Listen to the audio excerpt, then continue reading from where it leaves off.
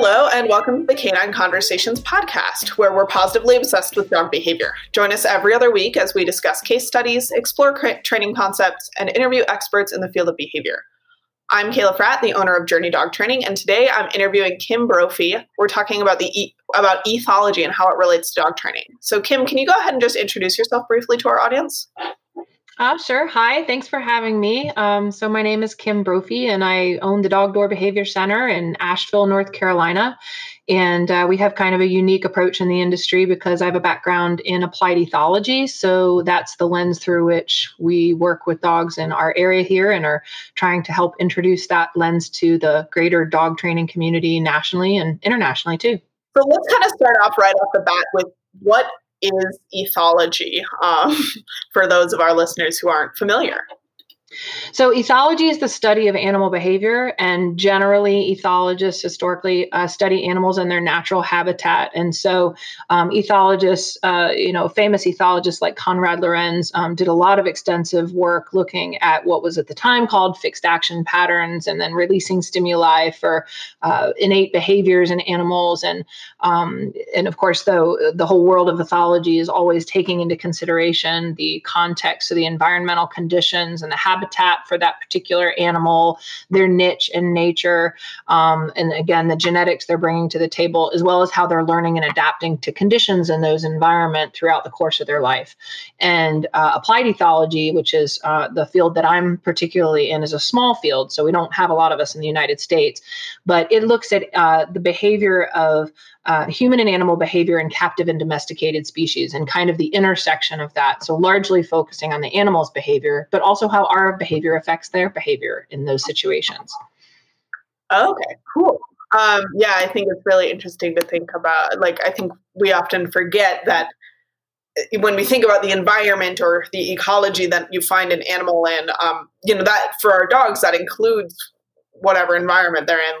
Just because ethology is traditionally thinking about, chimpanzee behavior or ant behavior, we can use those same lenses to look at our dogs, and the environment is our homes or, the streets or wherever they are.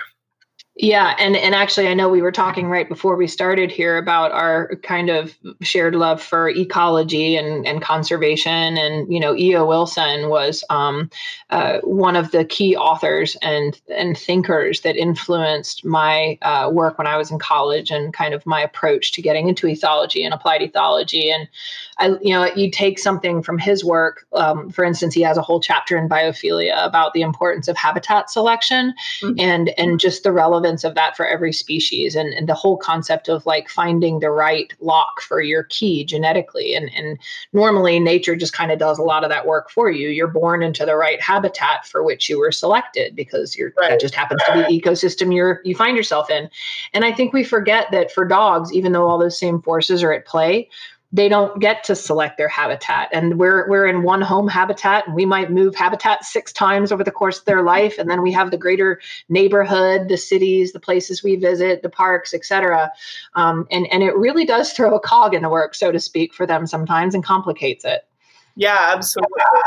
And you have to think that automatically any animal born in the wild is in some amount of an appropriate niche because its parents were successful enough to breed and raise the young. And you would hope that a lot of our dogs that are breeding and producing are because they've been successful in a given niche, whether that's working, sport, or pet homes. But it seems like that's not, that's certainly not always the case, Yeah, and I think it's particularly not the case now in the 21st century, where a lot of the dogs that were historically bred for very specific purposes that were relevant for human survival, agriculture, transhumance over, lands and continents, et cetera. I mean, a lot of these behaviors that were so particularly developed and fine-tuned are now rendered not only obsolete, but undesirable. We really don't want the behaviors in our pet dogs that our ancestors bred them for. And yet we preserve breed standards. And along with that form comes the function that created it in the first place. And so it's complicated when we have a lot of dogs that are really just a fish out of water in their habitat in modern America and even other industrialized countries. Yeah, yeah. So I think kind of on that note, let's talk a little bit about how we can think about ethology with different kind of breeds and breed groups. And I know that could literally take us 6 hours because you could probably do at least an hour per breed group. So why don't we pick like a breed group or two to kind of briefly go over, and then at the end we'll obviously tell people where they can go to find more of your lectures and learn more. Um, I am particularly biased in putting in a request for maybe herding dogs, and then why don't we do one that I know almost nothing about? So like terriers or hounds. Sure. Yeah. Yeah. And maybe herding dogs are always fun because they're the poster child for so much of the problems that we're having these days. What are problems? What? Yeah. Yeah, no, that's a fun one to dig into, really. So with herding dogs, it's interesting. You go way back when, before we really had the genetic diversity that we do in modern dog breeds, and you look at the original natural dogs, and so one of the older herding breeds, something like a Samoyed, for instance, which was a coarse herding breed. So they were used for some reindeer herding, but of course, those dogs still have a closer to intact predatory sequence. And so they probably were finding, it's really helpful when the dogs move with us to move our flocks and our herds, but they don't actually bite the animals. So the one dog, for instance, out of these small steps from their original ancestors, didn't actually fully engage in their target, the prey. And yet just the modified predation of stalking and chasing moved the animals. And once humans were able to use that relationship we were developing with them at the same time to help control the movement of livestock, it was like, wow, this is really helpful. And so they would be breeding one that was exhibiting some of those behaviors with another that was exhibiting some of those behaviors. None of us can look back into history and see exactly how those moments went, but it's interesting to think, how did all of that happen? Where were those original conversations and choices about which dogs we were breeding together? But what happened as a result is that, you have like a base variety within the gene pool back then. And within that, just like with people, you have some more like type A's, type B's, some that are more hypervigilant, some that are a little more sensitive to environmental stimuli, maybe even a little more controlling towards elements in the environment. And with herding dogs, I'm sure you've seen this too. It's not just moving groups that they tend to be triggered to respond to. They also tend to be kind of socially controlling.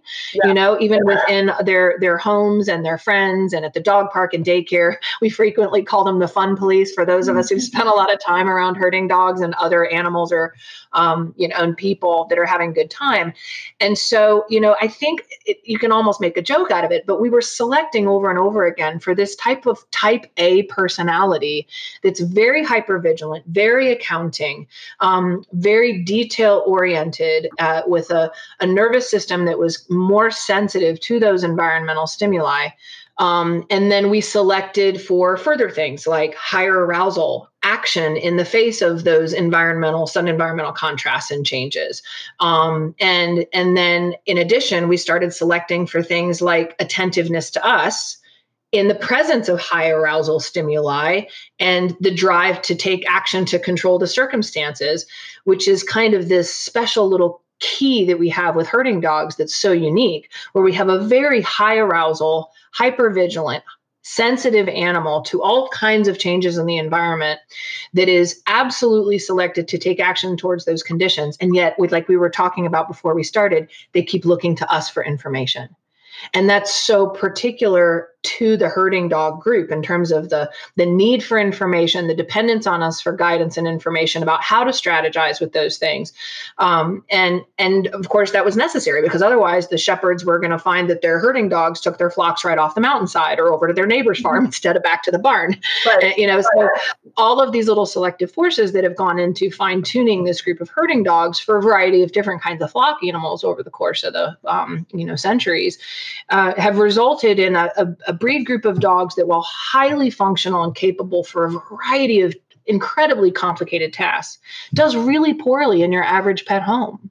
Because if you think about your average American home where, the dog is going to be confined and indoors for the large majority of the day. I mean, most of my clients, I would argue their dogs are inside upwards of 22 hours a day, if you think about the average person, they're doing like an hour walk or run, and then maybe 3 or 4 pee breaks during the day. And other than that, life's just going on. They're working, the kids are in school. We add into that, maybe we have like a highly active neighborhood with kids riding their bikes by the house and, neighbors walking by. We have kids coming in and out of the house, maybe with the revolving door thing, because you've got an active neighborhood, so they don't even knock anymore. They're just coming in and out. So we have a high level of sudden environmental contrast and change. Overstimulated, definitely over frustrated, not given a lot of guidance and direction about what they're supposed to do in the face of these conditions. They're just not bred to be passive, kind of type B companions in that sense. They're real working dogs with working minds. And so I always feel really bad for herding dogs, because I think, on some level, you could make a good case that a lot of the artificial selection that humans have done over the years to different breeds of dogs constitute genetic neurotic behavior. And I think herding dogs are something that would have not have arisen on their own. I do not think nature would have created something that hyper vigilant. The level of energy they expend worrying about what's happening in the environment or what might happen in the environment is just, it's not economical, So there are certain things that break laws that nature just wouldn't have selected for, like no economy of behavior and neurological extension of energy. And so, when we were at Laura Donaldson's presentation for Mike Shikashio's aggression conference this last weekend, she was talking about catastrophizing. I don't know if you heard her talk, but it was funny because in the world of psychology, they have this phenomenon that she uses to talk about dogs that have anxiety in the face of modern conditions of catastrophizing, like worst case scenario. And all I could think of was herding dogs in that moment. Was they genetically catastrophize? Children are running down the street and they're like, oh my gosh, everything is out of order. I have to do something to regulate the conditions.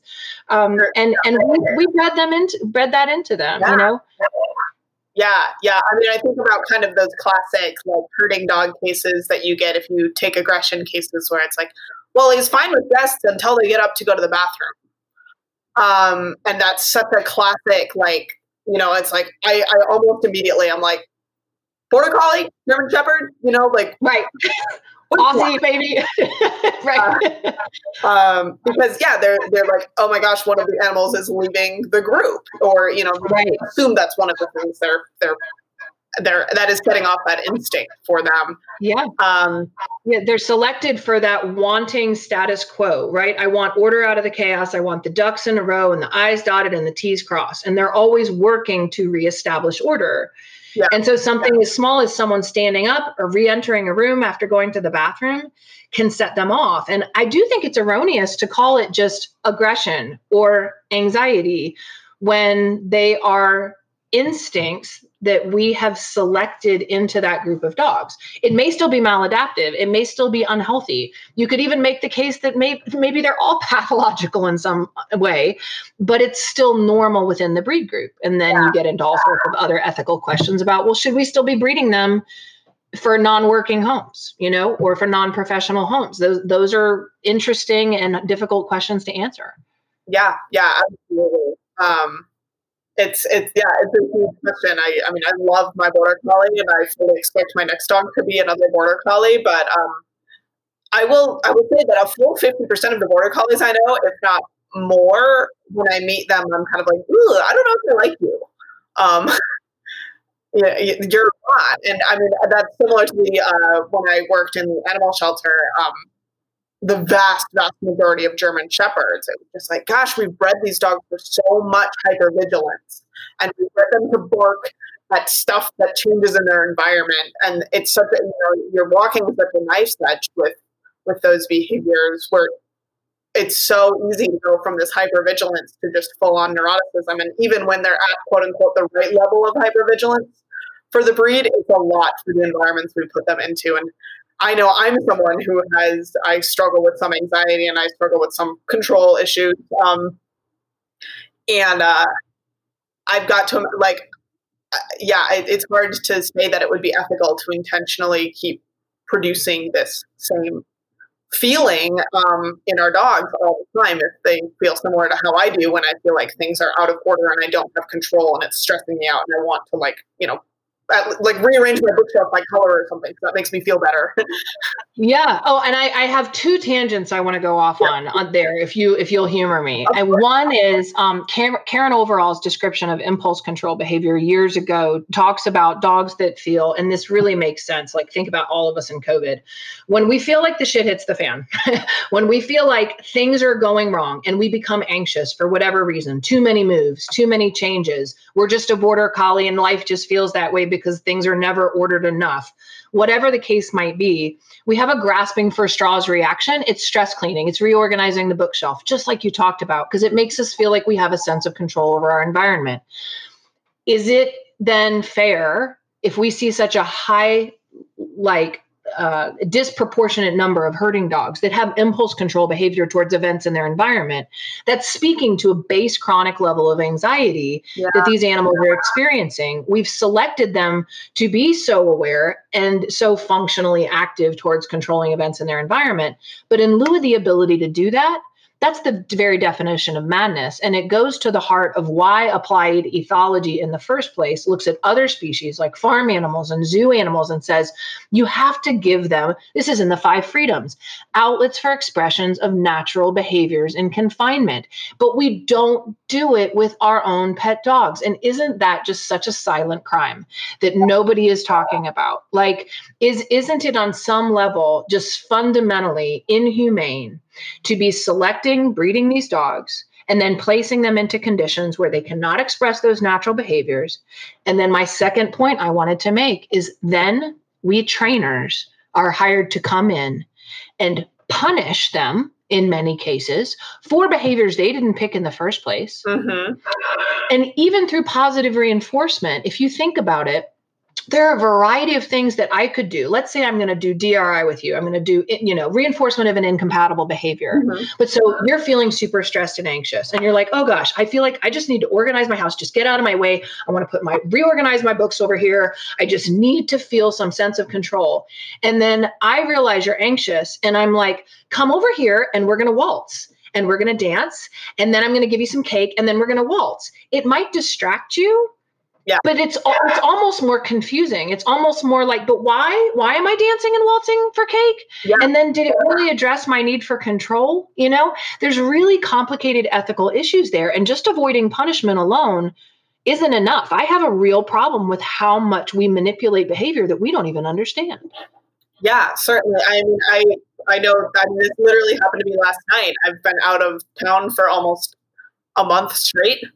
I had a little 2-day break where I was home, but, I got home and my boyfriend was waiting and he was like, all right, let's cook dinner. I want to do a dinner. And then you can take a bath, he had all these things. And I was just like, honestly, I'm going to feel so much better if I know that it's crazy, but I want to sit down. I want to unpack. I want to do all my laundry. I want to deal with my inbox. I will actually feel better if I do that. Even though God, that's such a good example, Kayla. Yeah, that's exactly what it is. And so when the border collie is like, I just need to just make the man sit down again. If he'll sit down, then I could play with the ball. Yeah, but I can't play with the ball when the man is standing. And even if ultimately we can't have the dog control the guest, we have to compassionately say, I see how you're feeling about the man. Yeah. I see that it is so stressful for you. And then start there. Start with that recognition, that validation of you didn't ask for this, but this is how you really feel. And so I have to meet you there before I move on about manipulating your behavior. And this is why I feel so strongly ethology does have to be part of our work. Yeah, absolutely. I mean, I know it's something that I think we get a lot of pushback on when we try to go this route, and ethology really can help us have a good lens for explaining it to clients where, I'll often recommend get your dog into tribal classes or, work on agility foundations or even and one of the things we've also talked about is this choice and control paradox where with a lot of these working line dogs, what they actually want is instruction. So giving your dog the choice about whether or not to herd your guests doesn't really help. And give them a bone stick is just a distraction. So, we can help them work through these instincts in a way that's just more compatible with what their instincts are telling them to do, by giving them another job and saying, hey, you're not going to go herd this person, but you can do this other incompatible behavior that is more similar to herding, and then we're going to let you go learn your herding skills elsewhere. I know I did some herding lessons with Barley when I first got him, and they were super helpful for me in kind of understanding him a lot better and really getting to see like what he's bred to do, and B, a lot of those skills that we gained in herding lessons, I was then able to apply in other places, and be like, hey, remember that time you wanted to go after the sheep and I had you down because like walk up slowly or something? Why don't we do that same thing here? And that made so much more sense to him. Totally. And I love what you said. I've never heard anyone say it that way, but the choice and control paradox. I've really talked a lot with my colleagues in the last few years about this, because I think we have a tendency to oversimplify things. I get it. All humans do that. But we've put all this new value on choice and control, which, trust me, as an ethologist, as an applied ethologist, that's at the top of my concern list for welfare. Appropriate choice and control of what do I want to do? Do I want to do this or do I want to do this? Do I want to do this or do I want to do this? But if you put an animal in a situation where they can't operate that level of choice and control, either they don't have the point of reference or the faculties to make those decisions, it would be inappropriate if they took control of those circumstances, like with your guests, then you have to think, all right, where can I give you opportunities to express those instincts? And where can I give you appropriate outlets of, choice and control? And then also what I found with the herding dogs that I've learned the hard way through trial and error and 20 years of casework is that because it's weird, their underlying motivation is, I just want the ducks in a row. So what I've realized, I joke with all my clients with herding dogs, you're going to go home and you're going to write your Barley manual or whatever it is. And it's going to be your protocol book. And everything you do is going to have a step 1, step 2, step 3 protocol. And you're just going to do things by the book. And if you just control the environment for them, they're so much happier if the world feels like such a more predictable place, because they're just type A. It's not that they even feel the need to control it themselves so much as they just need it to be controlled. Yeah. It's not what I need to do. Does us. I just don't want the sheep in 17 places, or the cattle, or whatever it is. So what is and this is partially kind of a selfish question, but I hope it's also helpful for anyone who's listening who works with a herding dog or works with clients with herding dogs. What do you say when people like? I feel like I often get this pushback when I say like, hey, maybe it'll help to get your dog into herding lessons or into tribal lessons, and they're like, well, doesn't that teach them to herd more? And I feel like I often get a little bit stuck in answering that question of being like, well, yes, it's an outlet and that's going to be helpful, but then in the back of my head I'm also like, well, yeah, anything that they practice is that's just going to strengthen those neural connections. So how do you kind of help people see the benefit in giving these dogs an outlet? Well, I've struggled with that same question more earlier in my career. I've gotten a little more comfortable with how I feel about it at this point. But I think it's a valid question, kind of in the same way that people would say, well, if I give my dog stuffed socks, won't it eat my kids' teddy bears? Like, are they just not able to discriminate? And my experience is that they're very good at discriminating, and that one thing Gene Donaldson said years ago in Culture Clash is you can't put a brick wall in front of a natural behavior. You just can't put a brick wall in front of a natural behavior. And, we know this, right? From ethology or ecology or biology, like you can't say to the snake, you can never strike again. You can't say to, an apex predator, no more eating meat for you, out there in your natural environment. Like, and we find, oh yeah, Kim, that's funny, but these are just dogs. Well, most of them were bred, remember, for jobs that are not being pets. And so if you see a very strong drive, and again, we can argue that those selections are far more hypertrophied than anything that might even occur in nature among like subspecies of a species. They're really extreme and arguably very neurotic behaviors.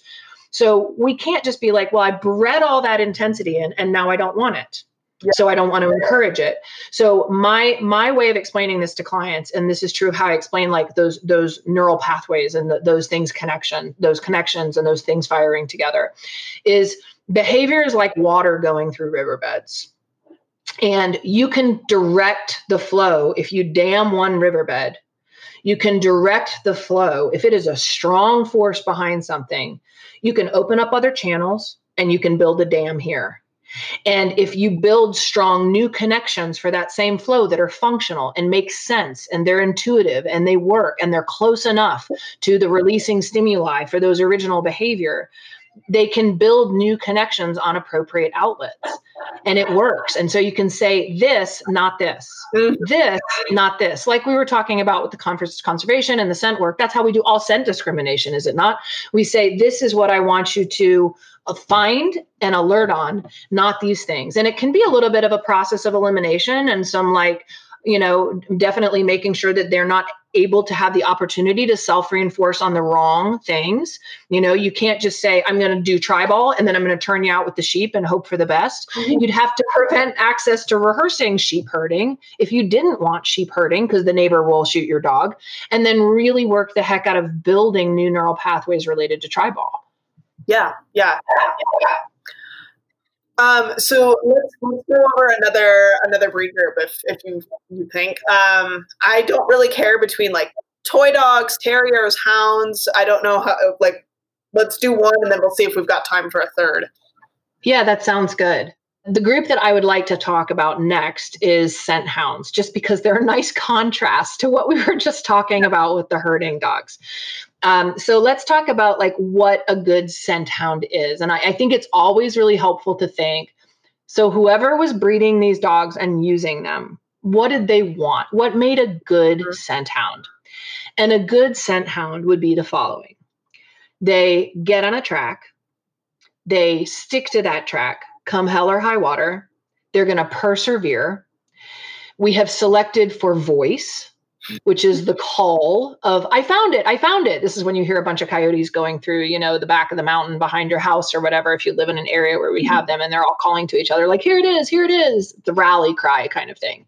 And so we selected that up, which, in my opinion, and this is just my opinion on it, I think it's a strong selection for emotionalism, because they're like, oh my gosh.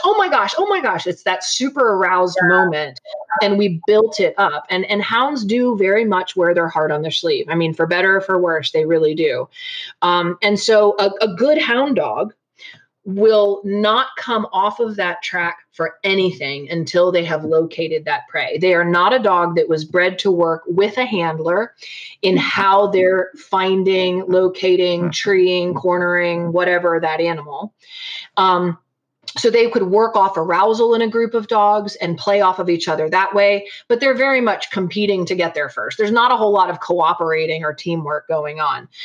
So it's that like once aroused, all in, very emotional engagement, and meant to not be distracted by any external stimuli at that point. In other words, you in the background going, buddy, come. Buddy doesn't even hear you, if he's a good hound dog anyway, right? A good scent hound is not going to be deterred by any of those distractions. They're just going to keep going, and they'll be willing to go 3 mountains over. And then suddenly your walker hound is, in the next county. Yeah. So, very different than the type of neurotic kind of codependent relationship with people looking for information from us all the time. They tend to be better at self-entertaining in the home, can sometimes play with their own toys for hours and think that that's super fun.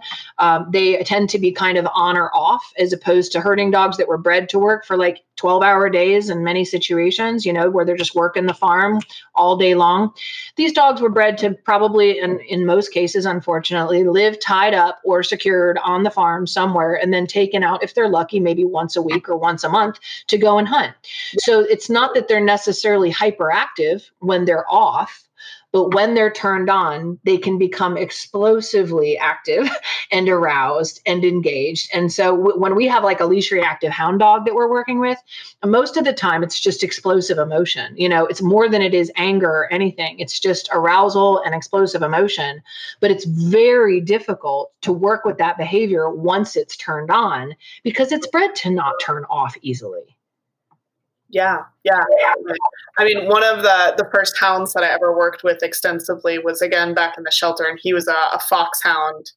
And I just remember like trying to teach this dog loose leash walking was like maybe the hardest training challenge I've ever had at that point, um, because he was just like, I mean, so environmentally focused. And this was before I'd gotten my border collie, so like I wasn't even really into herding dogs yet. And I just remember taking this dog out and just being like, I mean, any amount of the most boring place we can go, trying to click and treat for any amount of attention from him is taking like there's like a minute in between each click.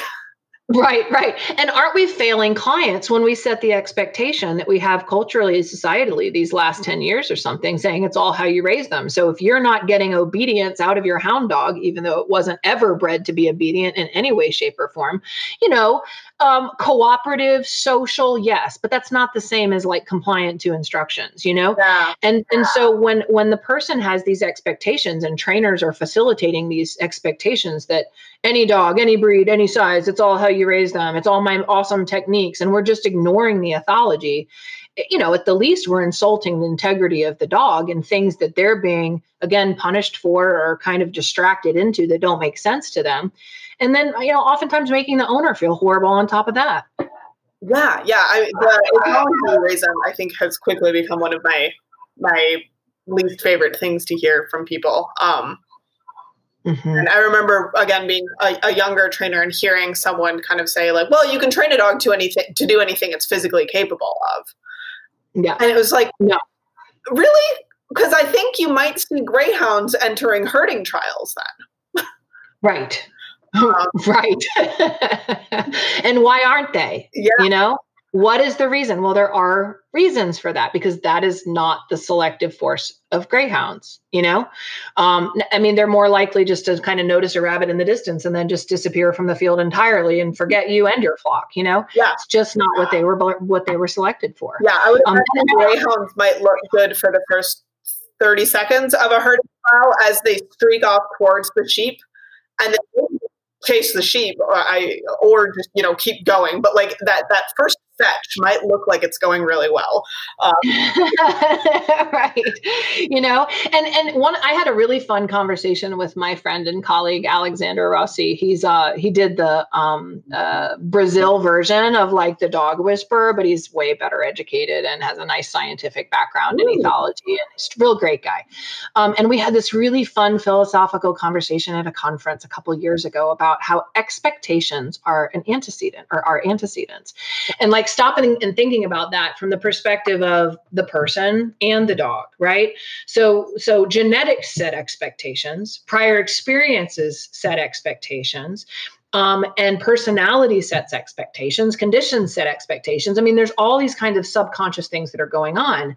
But, you know, if I was using the example with him at the time, like if a man walks into a restaurant and gives you flowers, your expectations of that completely are going to inform how you respond. So if it's, you know, some guy that you just started dating and he walks in with flowers, you'd be like, oh, this is so nice. This is wonderful. Thank you so much. But if he's your boyfriend you've been dating for 5 years who you're expecting a diamond ring from and a proposal and he brings you flowers instead, you're going to be like, oh, gosh, I'm so mad about that. You know, he brought me flowers and it's just expectations. So if the clients are being conditioned, let's just use that basic example, by our whole field, by the industry, by society of it's all how you raise them. Just take them to doggy class, teach them the 5 basic commands, and then they're going to do whatever you say.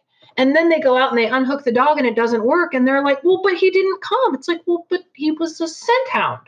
So we need to adjust your expectations accordingly. Now, you can abuse an animal into higher levels of compliance. Personally, I'm not going to have any part of that. I think that is so ethically left field to say we're going to still allow scent dogs to be bred in the population. We're going to place them in pet non-working homes, and then we're going to shock them when they don't cooperate and they actually follow the instincts we put in there in the first place.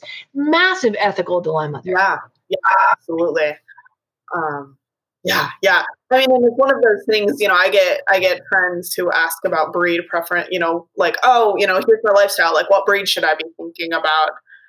And I get a lot of, especially when I lived in Colorado, but here in Montana as well, a lot of people who are like, I'm thinking about a husky. And it's like, well, how important is being off leash to you? Because yes, you can train a husky to be off leash with you when you're back in the backcountry. But if that is a huge part of your life, and for most of my friends, I have a lot of really like young outdoorsy mountain town friends, maybe not a husky is going to just set you up for success better, and like getting your expectation out there right away, where like, no, even if you get an 8-week-old baby husky and you start from there, you're making your job harder. Right. And it's not that they can't be trained to come when called. I mean, the way that I think about certain breeds, including scenthounds, is that you absolutely do the training anyway. You pre-mac the daylights out of it. You find the things that are the most valuable for the dog, and you use those things as the rewards for the dog cooperating, so that you're not competing with the things that matter to them. You're learning how to exploit them. There are so many wonderful ways to do that are very effective. But I just know in the back of my mind, and I'm not going to fool myself or anyone otherwise, that there is a certain condition, and this is really true for any dog, that will present itself, that at some point is going to automatically bypass frontal lobe and executive function filter. Dog won't even hear me, because that's how releasing stimuli work. So if there's a particular instinct that gets activated in a particular condition, it's meant to bypass frontal lobe. It just goes from stimuli to behavior without going through a filter. And it's just a matter of being well educated about ethology enough for me to be realistic to say, for this type of dog, like a husky, the possibility of those things presenting themselves is higher. And do I really want to risk my dog's life over it? Yeah. Or am I comfortable with a 30-foot leash that I might at some points have him dragging, knowing I can step on it when it starts getting towards the end, just to expand the freedom, but still have some safeties in place. Yeah. I mean, really, when I'm hiking, and even I have a border collie and currently a Belgian Malinois under my roof, and they're both excellent off leash, but I still, one of them has a GPS collar and the other one wears a bare bow and a 30-foot long line. Mm-hmm. Right. But I switch up which one it is, but we always have those safety measures in place. And one of it's interesting, talking about these activating stimuli and things that are supposed to bypass the frontal lobe. There's a great discussion on that in the most recent Hidden Brain podcast episode, which is about the concept of rage. And really? Yeah, it's really good. I'll link it in the show notes, but they talk about how it's actually helpful for rage to bypass that frontal cortex. And yes, there are times where it works poorly for us. They gave the example of the man in Tunisia who set himself on fire and set off the Arab Spring. But they talk about how kind of that is the point of some of these emotions, is that you don't stop and think, because if someone is going for your wallet, or a basketball is going at your face and about to break your nose, you don't want your prefrontal cortex to kick in there. You need your lizard brain to kick in. Yeah, and I love hearing that, and I love talking about these things, because I think we have this presumption with our concept of dominion over animals that everything should be going through frontal lobe. I should be the constant filter. You should always think about what I want you to do. You're my minion. You're my robot. End of story. It's like, okay, but there's all these things, these natural laws, these operating systems, like the rage system, like the way that modal action patterns work with releasing stimuli. And it's about the economy of behavior, and also the economy of even your nervous system. You using frontal lobe takes 10 times more energy for your brain and body than things that are bypassing frontal lobe. So instincts, emotions, especially lizard brain, powerful emotions about things that are more related to survival.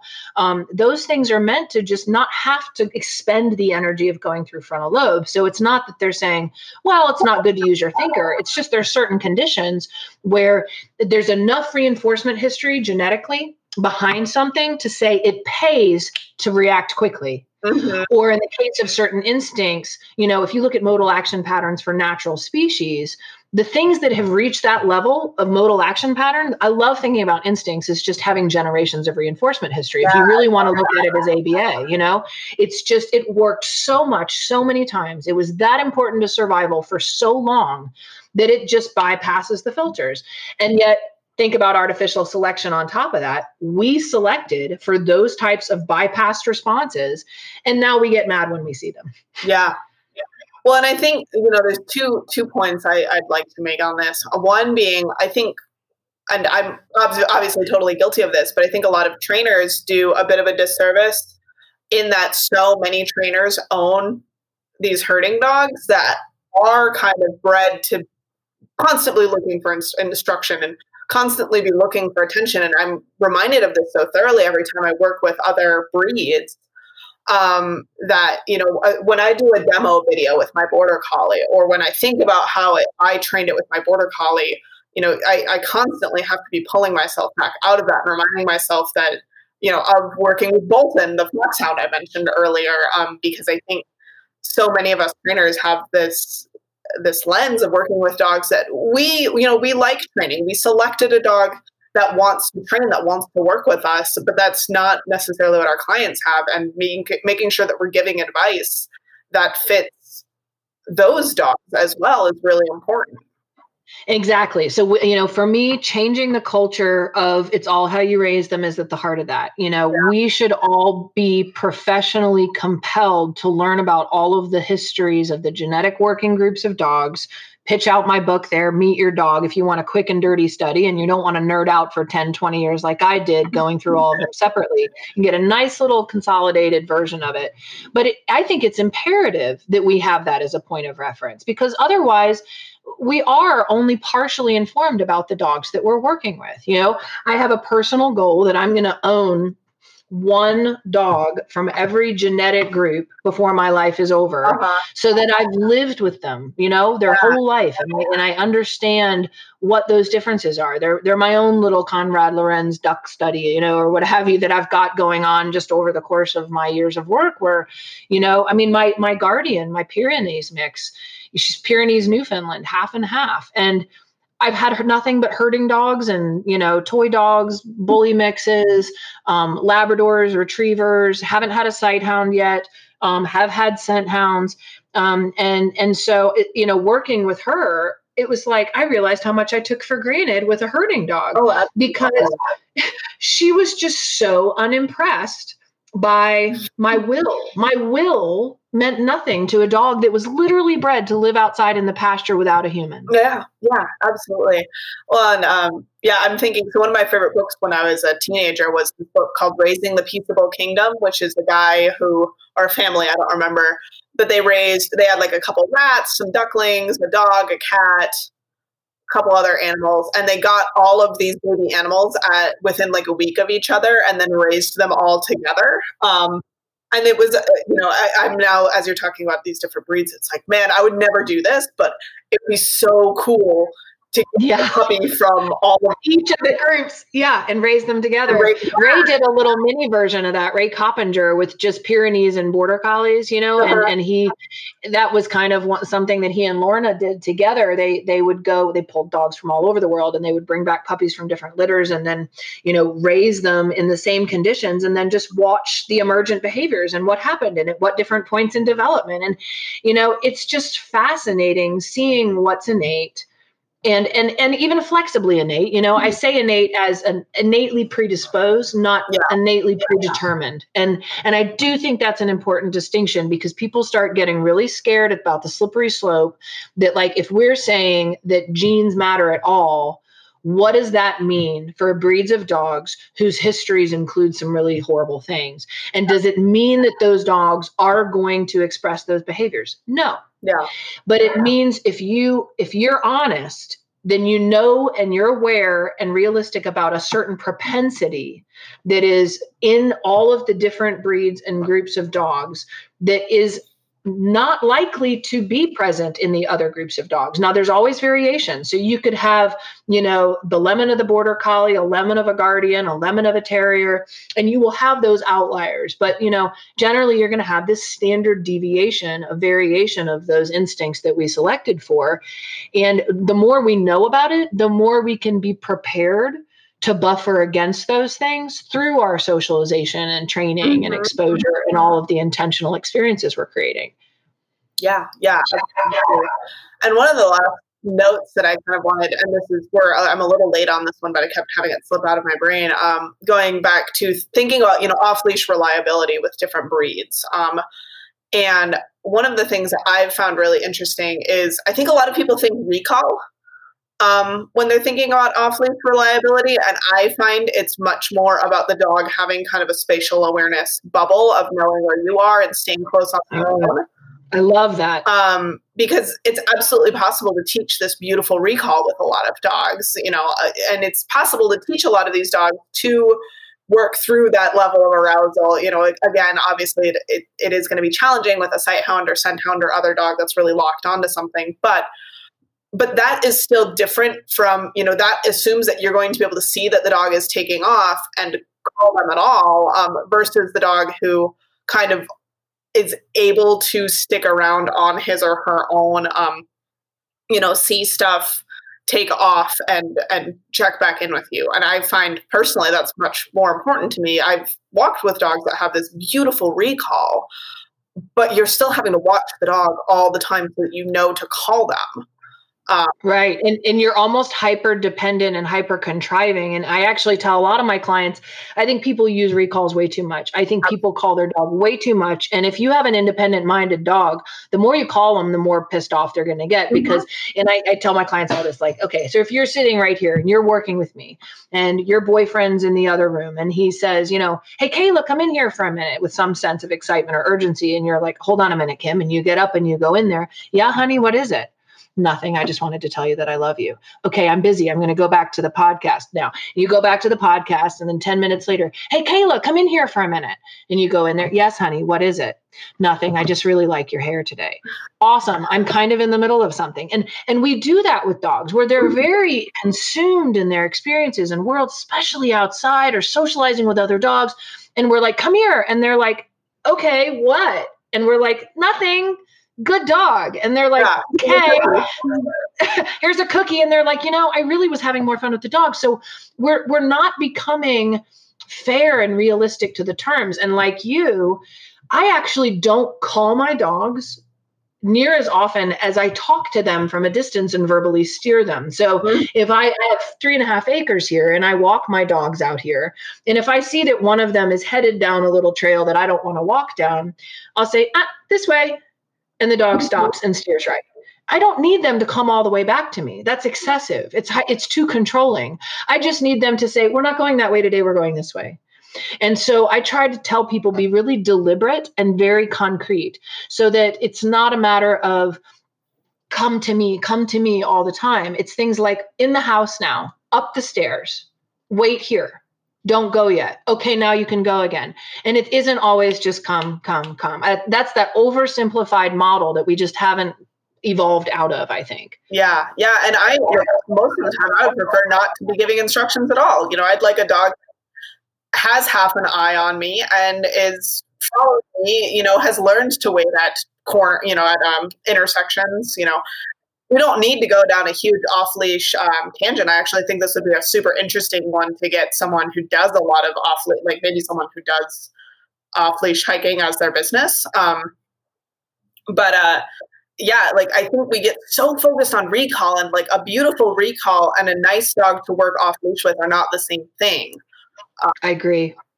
And there's a lot of dogs that have a beautiful recall and they still aren't very cognizant of where you are in space. If you happen to recall them in a condition where they're not already completely distracted, you might get a really beautiful recall 99% of the time. But then I don't feel like I have that sense of connection when I'm outside with them. And like you, I want to let them, when I'm walking out here with my dogs, I'm not talking to them 90% of the time. I'm just walking, they're sniffing, they're exploring. If they find something interesting, I might say, what do you smell? Just to talk to them about things, but not telling them how to interact with that environment, Yeah. And I think that's, again, we've had a loss of, I think, a lot of the ethology values because it's gotten associated with the wolf pack dominant alpha kind of mentality that really we don't like. So we threw all that out because a lot of that old wolf research isn't really, well, it's definitely not apples to apples with dogs. But we threw out things like social psychology and social referencing, also something Laura Donaldson talked about at Mike Shikashio's conference, the Aggression in Dogs conference. And, those things matter. Building a relationship, I think, is the number one thing that provides off-leash stability. So when my clients say, well, okay, so my dog does this and this and this, he jumps on people, he barks at things all the time, he takes things off the counter, no manners at all, no regard for people's stuff, personal space, whatever. But I want him to come when called. Can we start there? I said, absolutely not. Yeah. Because if there's no respect and rapport and boundaries and understanding and kind of just group stability and sense of agreement about our terms, why on earth is that dog going to listen to you when you unhook him outside? He's not. And if I were him, I wouldn't either. Yeah. So, it's like if you're a parent and your kid's running amok through the house and doing whatever they want and throwing temper tantrums, and then you go out in public and you expect them to be perfectly behaved, you're going to have another thing coming. Yeah. Yeah. I think this kind of ties into as well. Sarah Stremming says this often, and I mean, this isn't the most original idea ever, but I'm going to credit her with it anyway. Because she says it often is, and this is a little bit more related to like humane hierarchy, but if your dog is chronically under-exercised, trying to teach them to sit and work on impulse control around when you pick up the leashes, or trying to work recall when you take them out isn't going to work because they need more. I find Barley's behavior every spring, every time I take him out for the first hike of the year in April, I'm like, oh my God, my dog doesn't know how to be off leash. He's a monster. Because we've been cooped up all winter, and I take him cross country skiing and he gets out, he gets a ton. We go trail running, but he doesn't get that same like off leash, like manic freedom. Mm-hmm. And every year, around August, September, I'm starting to be like, hot damn, I'm a good dog trainer. He's getting hiked multiple times a week, so getting used to it. So when clients are like, they lose their mind when we pick up the leashes for walks, or they lose their mind when we unclip the leash on a hike. Like, yes, you need to do more of it. Just right isn't going to cut it, because the dog actually they're losing their minds because they're not getting enough. And this is Barley. This is your dog. This is the dog of someone who understands all of this. Think of our clients, our average clients, and their lifestyles and their dogs. And, I've seen so much increasing frustration behavior in dogs these last few years. I just feel like it's getting worse and worse. And dogs that are just like temper tantrum biting the leash, just angry, frustrated, annoyed, like, take it off, leave me alone, let me go. We've been inside all day. You've been gone. I've been in a crate. I'm so frustrated. And then we finally get out at the park and you're giving me a foot of leash and this is it. And the rage almost in some situations starts to trigger in, where you're just getting too much pressure in the volcano, and then frontal lobe's in the toilet anyway, right? Because I can't think straight because I'm so frustrated. And that's a whole nother conversation in itself about how our pet dogs are captive, and we forget that. And just the loss of homeostasis and the ability to create homeostasis for oneself, because we can't reconcile our environment with our needs. And then, we're like, now I want it to do this, and I don't want it to do this, and I want it to do this. And we trainers, honestly, are a little too obliging to our clientele, and probably need to get more confident about being really frank with people and unapologetic. Like, hey, I don't blame you. I don't blame you, but you need to understand the root of what you're observing. And we need to find real ways to let the pressure out of the can. So we've got a new place here, and it's amazing. I'll give a shout out to it. It's called Love of the Pup. A trainer and a vet tech started it. And it originally was just going to be like an 8-acre like daycare, like with a nature theme. Ooh. And in COVID, they did what I've been wanting someone to do for decades, which is you have a rentable, secure, 8-acre. It's not a dog park. It's yours. You rent it. It's your hour. $20, 8 acres. You and your dogs. Close the door behind you. There need to be one of those in every city in the United States. Yeah, that's amazing. I mean, I'm so lucky where I live here in Missoula, but it's not helpful if your dog is dog aggressive. I mean, we have tons and tons of off-leash friendly hikes within like literally a 10-minute drive from downtown. And there's actually the running trail that is less than a block from my apartment. If I go 2 miles, it's off leash. And it's just like, it's a river path, it's paved, it's gravel, it goes for miles.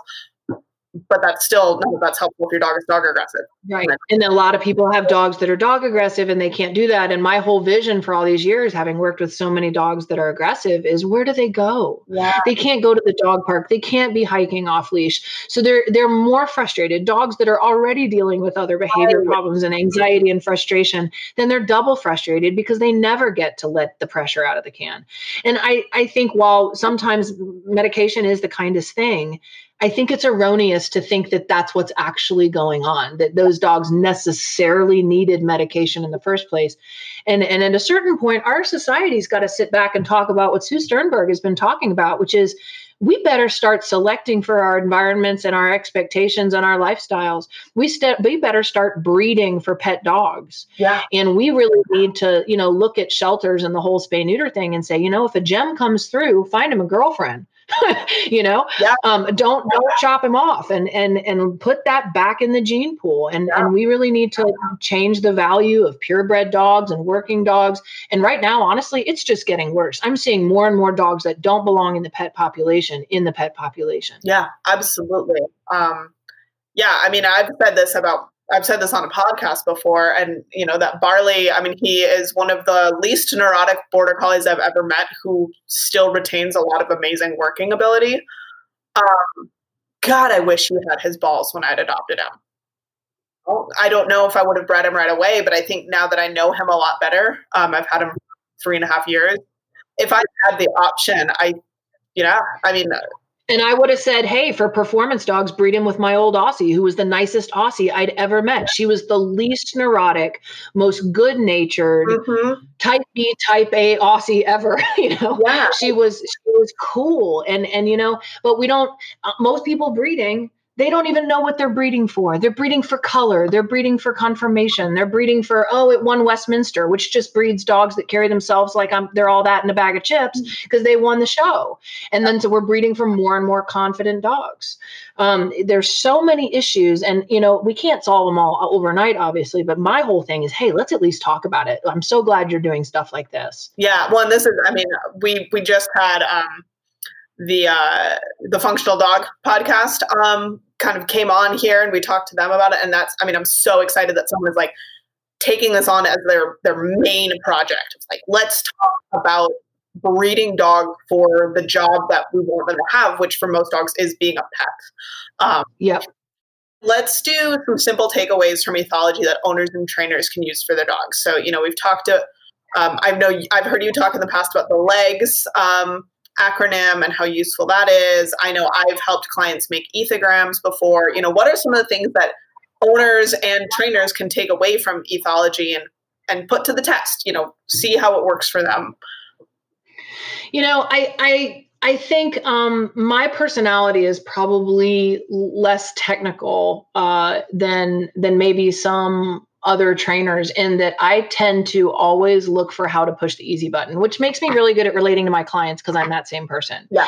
I don't want to overcomplicate things. I don't want to give myself a bunch of homework, and neither do my clients want that kind of homework. So I tend to look at it like, how can you change the reality that you have and your daily routines and your daily experiences and your expectations and your understanding and your ways of relating on the whole, based on a new appreciation of seeing where your dog is coming from genetically, ethologically? And for me anyway, working with clients, I've found that to be profoundly effective, as overly simple as that sounds, in that if they just have an understanding of why they're seeing what they're seeing, and they change their expectations accordingly, and then they start working with the behavior, based on the stuff we've been talking about appropriate outlets for the expression of those behaviors and the right kind of enrichment for different kinds of dogs, and then not setting the dog up for failure because they're creating conditions that the dog was bred to act on, and then having the dog act unfavorably in those conditions and then being frustrated frustrated with the dog, how to set up environments and more local antecedents based on those more distant global genetic antecedents. And so, again, shameless plug of my book, I think for a lot of owners, the reason I wrote it was because I wanted to be helpful, not because I thought I'd make money writing a book. It's because I felt like there was a hole out there in the information world for your average dog owner of like, where do you get the information without it being biased by a breeder's website because they're trying to sell something? Right. Or even certain breed groups that they want to tell all the finer points of a breed, and they don't want to tell you the less, colored or colorful, positive kind of points of what the breed history was. And I want to give people the truth of the history so that they can integrate that themselves into what they're living with, and maybe make different decisions about the dog that they're going to be adopting into their life. So, I'm sure that as we continue this conversation as a profession, there will be people that join the conversation and say, I have an idea. That's something I never thought of because they're much better at the technical stuff than I am, or they have thought about a whole other application to another element that hasn't even crossed my mind. And, that's my hope. And that was literally the conclusion of the book, is that I'm not saying this is a comprehensive analysis of the conversation. I just hope it starts one. Yeah, absolutely. It's funny. I wonder if it is somehow related to how attracted we both are to ethology. Obviously, you have dedicated your life to it more than I have yet, but I feel like I have a similar, especially when I go to dog training conferences, I often feel like, wow, you guys make this complicated. Like these are beautiful training plans, and like the behaviors you're getting are amazing, but like, God, that's not what my business looks like. Right. Yeah. And it's impressive. It's a different model, but really highly technical criteria, behavior plans. I mean, I'm telling my clients, well, here's you want to give a treat about half as frequently every time you reinforce for a down stay. So if you give one at 5 seconds and the next one, give it around 10 seconds, but don't time it. Don't get like that. Don't start writing it down. Just feel it around, double it, stretch it like, a little bubble.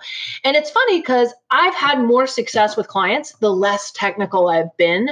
And I was never technical, but at the beginning of the career, like you talked about, you came into it, you're a trainer, you're like, it's all ABA. That's what people are doing. And so I got to get really, really good at all of these like really highly technical plans. And I didn't have as much success with clients. My clients were like super frustrated and overwhelmed. And yet when I found simpler ways to strategically design, okay, do this way instead of this way, simpler hacks into those pieces of the puzzle trying to fit together more harmoniously, people had crazy, wicked behavior change much faster than when I was going through that more extensive process. Now, that might not be everyone's experience, but it's been mine. Yeah, certainly. I mean, I haven't written a training plan for a client in months, if not a couple of years. Oh, it's been years for me. But here's the thing. I take literally violent notes on every client. It's such that everyone jokes, Kim, I couldn't read your handwriting if I tried, because I write down everything they say. Yeah. So that it's all digesting into my process understanding. It's not like I'm just kind of giving them something generic and I'm too lazy to write a training plan. Yeah. I've found it's just more organic than that. And it's more like I'm looking at it like if I were to go to a psychiatrist, they're not going to give me a behavior plan. They're going to talk to me. Or a psychologist more, even I think it's a little different from the psychiatrist model. They're going to talk to me. It's my job to listen and pay attention and try to implement what I'm learning from that. And so I'm really good about, okay, what's going on? Let's recap. Let's talk about all the pieces of the puzzle. These are the things we're going to change. Okay, this is what we'll do about that. And then at the end, I recap just to make sure we're all on the same page, this and this and this. These are the things we're going to tweak. Great. Awesome. Talk to you next week. How did it go? I can check my notes and see these are the things we were tweaking, right? How did the tweaking go? And then we can troubleshoot that and then kind of organically move forward. But I think my clients are actually relieved since I've taken that different model, and it definitely feels better for me. I don't get so much compassion fatigue and just kind of job fatigue from it because I'm more organic about my own process. And again, I mean, my records are great. When I need to write a case summary for a veterinary behaviorist, what have you, I have all the information I need to do that. And I can tell them exactly what we did and the dates that we did it. But it does relieve some of the pressure from the day-to-day process for me and the clients. Yeah, absolutely. So let's just because I did mention legs, can we explain what that acronym is, and then I will let you go. Yeah, no problem at all. This has been an absolute blast. Yeah. So the LEGS acronym is Learning, Environment, Genetics, and Self. And the reason I came up with the acronym for, actually, the funny thing is I hate acronyms. I was always that person that's like, I hate acronyms for things. They're just so stupid. And then I was like, oh God, this needs an acronym. But it's because as I started in applied ethology, it's a very interdisciplinary field, meaning it's like pulling from all sorts of other sciences to try to look at what happens between people and animals and captive and domestic species. And so I was pulling from all these different fields, and I was, going down all these rabbit holes of research and concepts and understanding and terms. And I was like, everyone needs to know all of these things. It's all so important. And then I had this moment of like professional panic, like, but how do we share it? What do I do? Do I just make a list of like all of the things that people need to be studying, and they need to go read this research paper and read this book and make sure they know about this concept? And I got so overwhelmed that I was like, you can't just tell people, well, you have to know all the things. You have to make it digestible and palatable. And so looking at a concept as simple as phenotype in biology, the phenotype being, the complete picture of the animal in terms of, its behavior and response in a certain ecosystem, habitat, niche, with the genetics and biology they bring to the table, and how they're learning and adapting to those changing conditions through the course and development of their life, with their internal health and sex and hormones and all that good stuff. So it's like a word that just means all the things. But even then, it doesn't tell us what to remember. It's almost too small. It's phenotype. And I just rambled about what phenotype is, which means if you were my client, you heard nothing that I said. But if I show a client my little form that says LEGS, Learning, Environment, Genetics, and Self, this is your dog's genetics that he is bringing to the table, the potential, the kind of bedrock of what they're bringing to the table from those generations of reinforcement history. This is what we know about your current environment. This is what we know about his past environment. This is what we know about his learning, or what we don't know about his learning, or our goals in his learning. These are the things in his internal conditions we have to keep in mind. He's a 5-year-old intact male who happens to have hip dysplasia, chronic ear infections, and a skin condition. All of that is going to matter. Yeah. And so I wanted a way to just map it. And it tells me I can go down all those rabbit holes further if I want, but it makes sure I don't forget to look under any of the 4 component rocks. Yeah, I love that. It's definitely one that I think I've now heard you use it a couple times. And I think it's one that I might need to put on a sticky note for a while so that I can really learn to like incorporate it well, because I love how it just kind of synthesizes down a lot of the things that I think I already think about when I'm putting together, an intake form or quizzing a client. Quizzing is the wrong word, but talking to a client. But yeah, I love kind of having it broken down in a way that just makes it a little bit easier. I think that's what's so sticky about like the ABCs of applied behavior analysis, and not that there's anything wrong with those in places, but having a couple different tools that we can pull out, and especially when we're getting stuck with a case, if you've been doing nothing but ABA and, just antecedent behavior consequence over and over with a case, and you're not getting anywhere, like that's a really, really good time to pull back a little bit and be like, all right, do we need to think about this from a medical lens or an ethological lens or a neuroscience lens? Or, yes. What? Yeah. Or what else might be going on in the larger environment? Do you live near a mall with, too much activity, and you happen to have a herding dog who's hypervigilant to environmental stimuli? I mean, the whole idea of like, what have I not looked at yet? It helped me to just, it's like the biopsychosocial model in psychology, right? It's like we have other frameworks for thinking about these kinds of things. And applied ethology is definitely one of those fields that like teaches you got to think about all the things. Yeah. But I do think that the applied behavior analysis is 100% legitimate, but it's an L. Yeah. With a little bit of E and some definite nod to the S about the internal conditions. Doesn't do a whole lot with the G, even though radical behaviorism says that, okay, yes, all of those things are very real. We give lip service to it, but we don't integrate it into our behavior work very well. Yeah.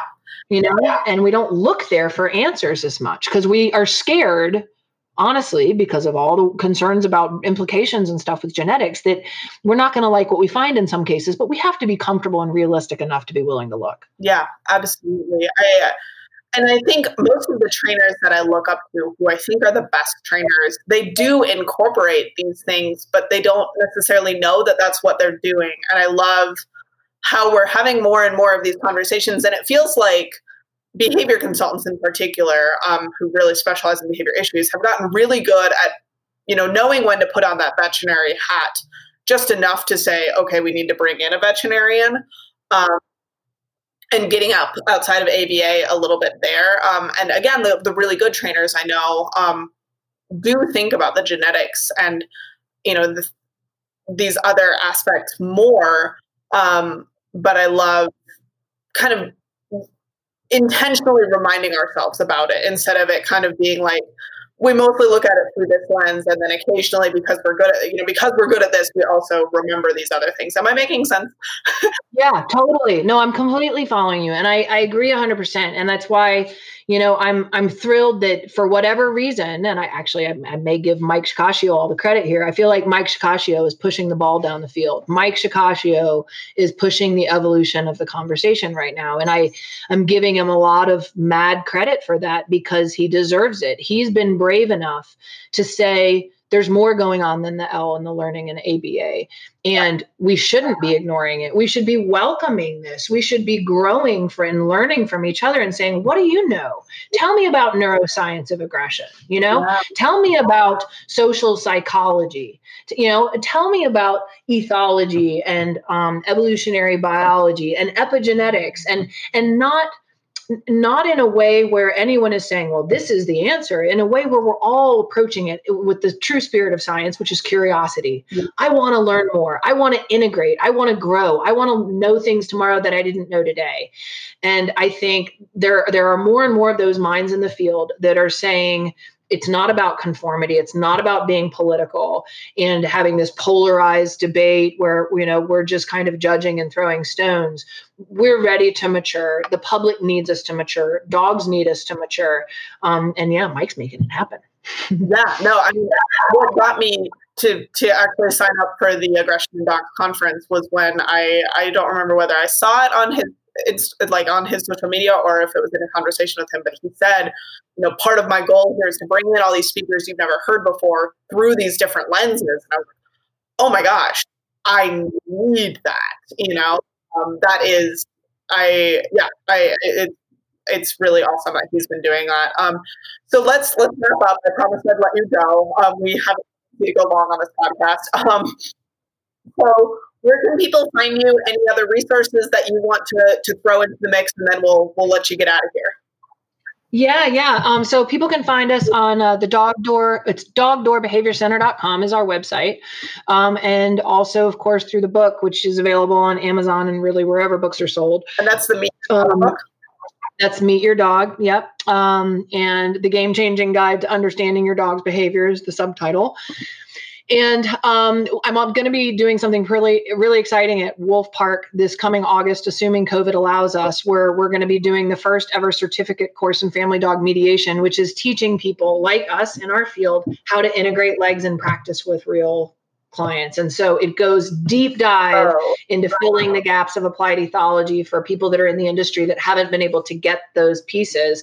And then it teaches people how to integrate it. We're going to have real cases there. We're working with the staff at Wolf Park to have demonstrations about like learning environment genetics and self components through examples of things in the wolves. So like it will be learning a concept and then having a live demonstration with wolves. And it's just going to be amazing. So I'm very excited about that. That's August of 2021. And then just recently, if people are interested, I created this because we started having demand. We're now doing professional consultations for people that are already working with behavior trainers and behavior consultants. If they want to do any consultations with us on ethology, because they maybe are stuck with a case or they feel like there's just something they want to know more about and they want to see if ethology has the answers. So if folks want to just reach out because they professionally want to grow a little bit, we're doing kind of mini mentoring through Zoom sessions with clients around the country and actually around the world. We've got some in Australia at the moment. Wow, that's really cool. I love that you're offering that. That's certainly something I will keep in my back pocket going forward.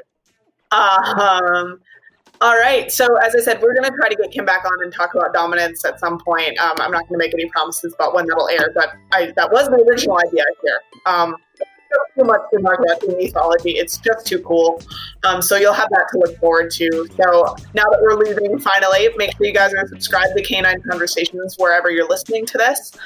You guys can find episode notes where I'll include all the links we mentioned today at canineconvos.com, and it's canine all spelled out.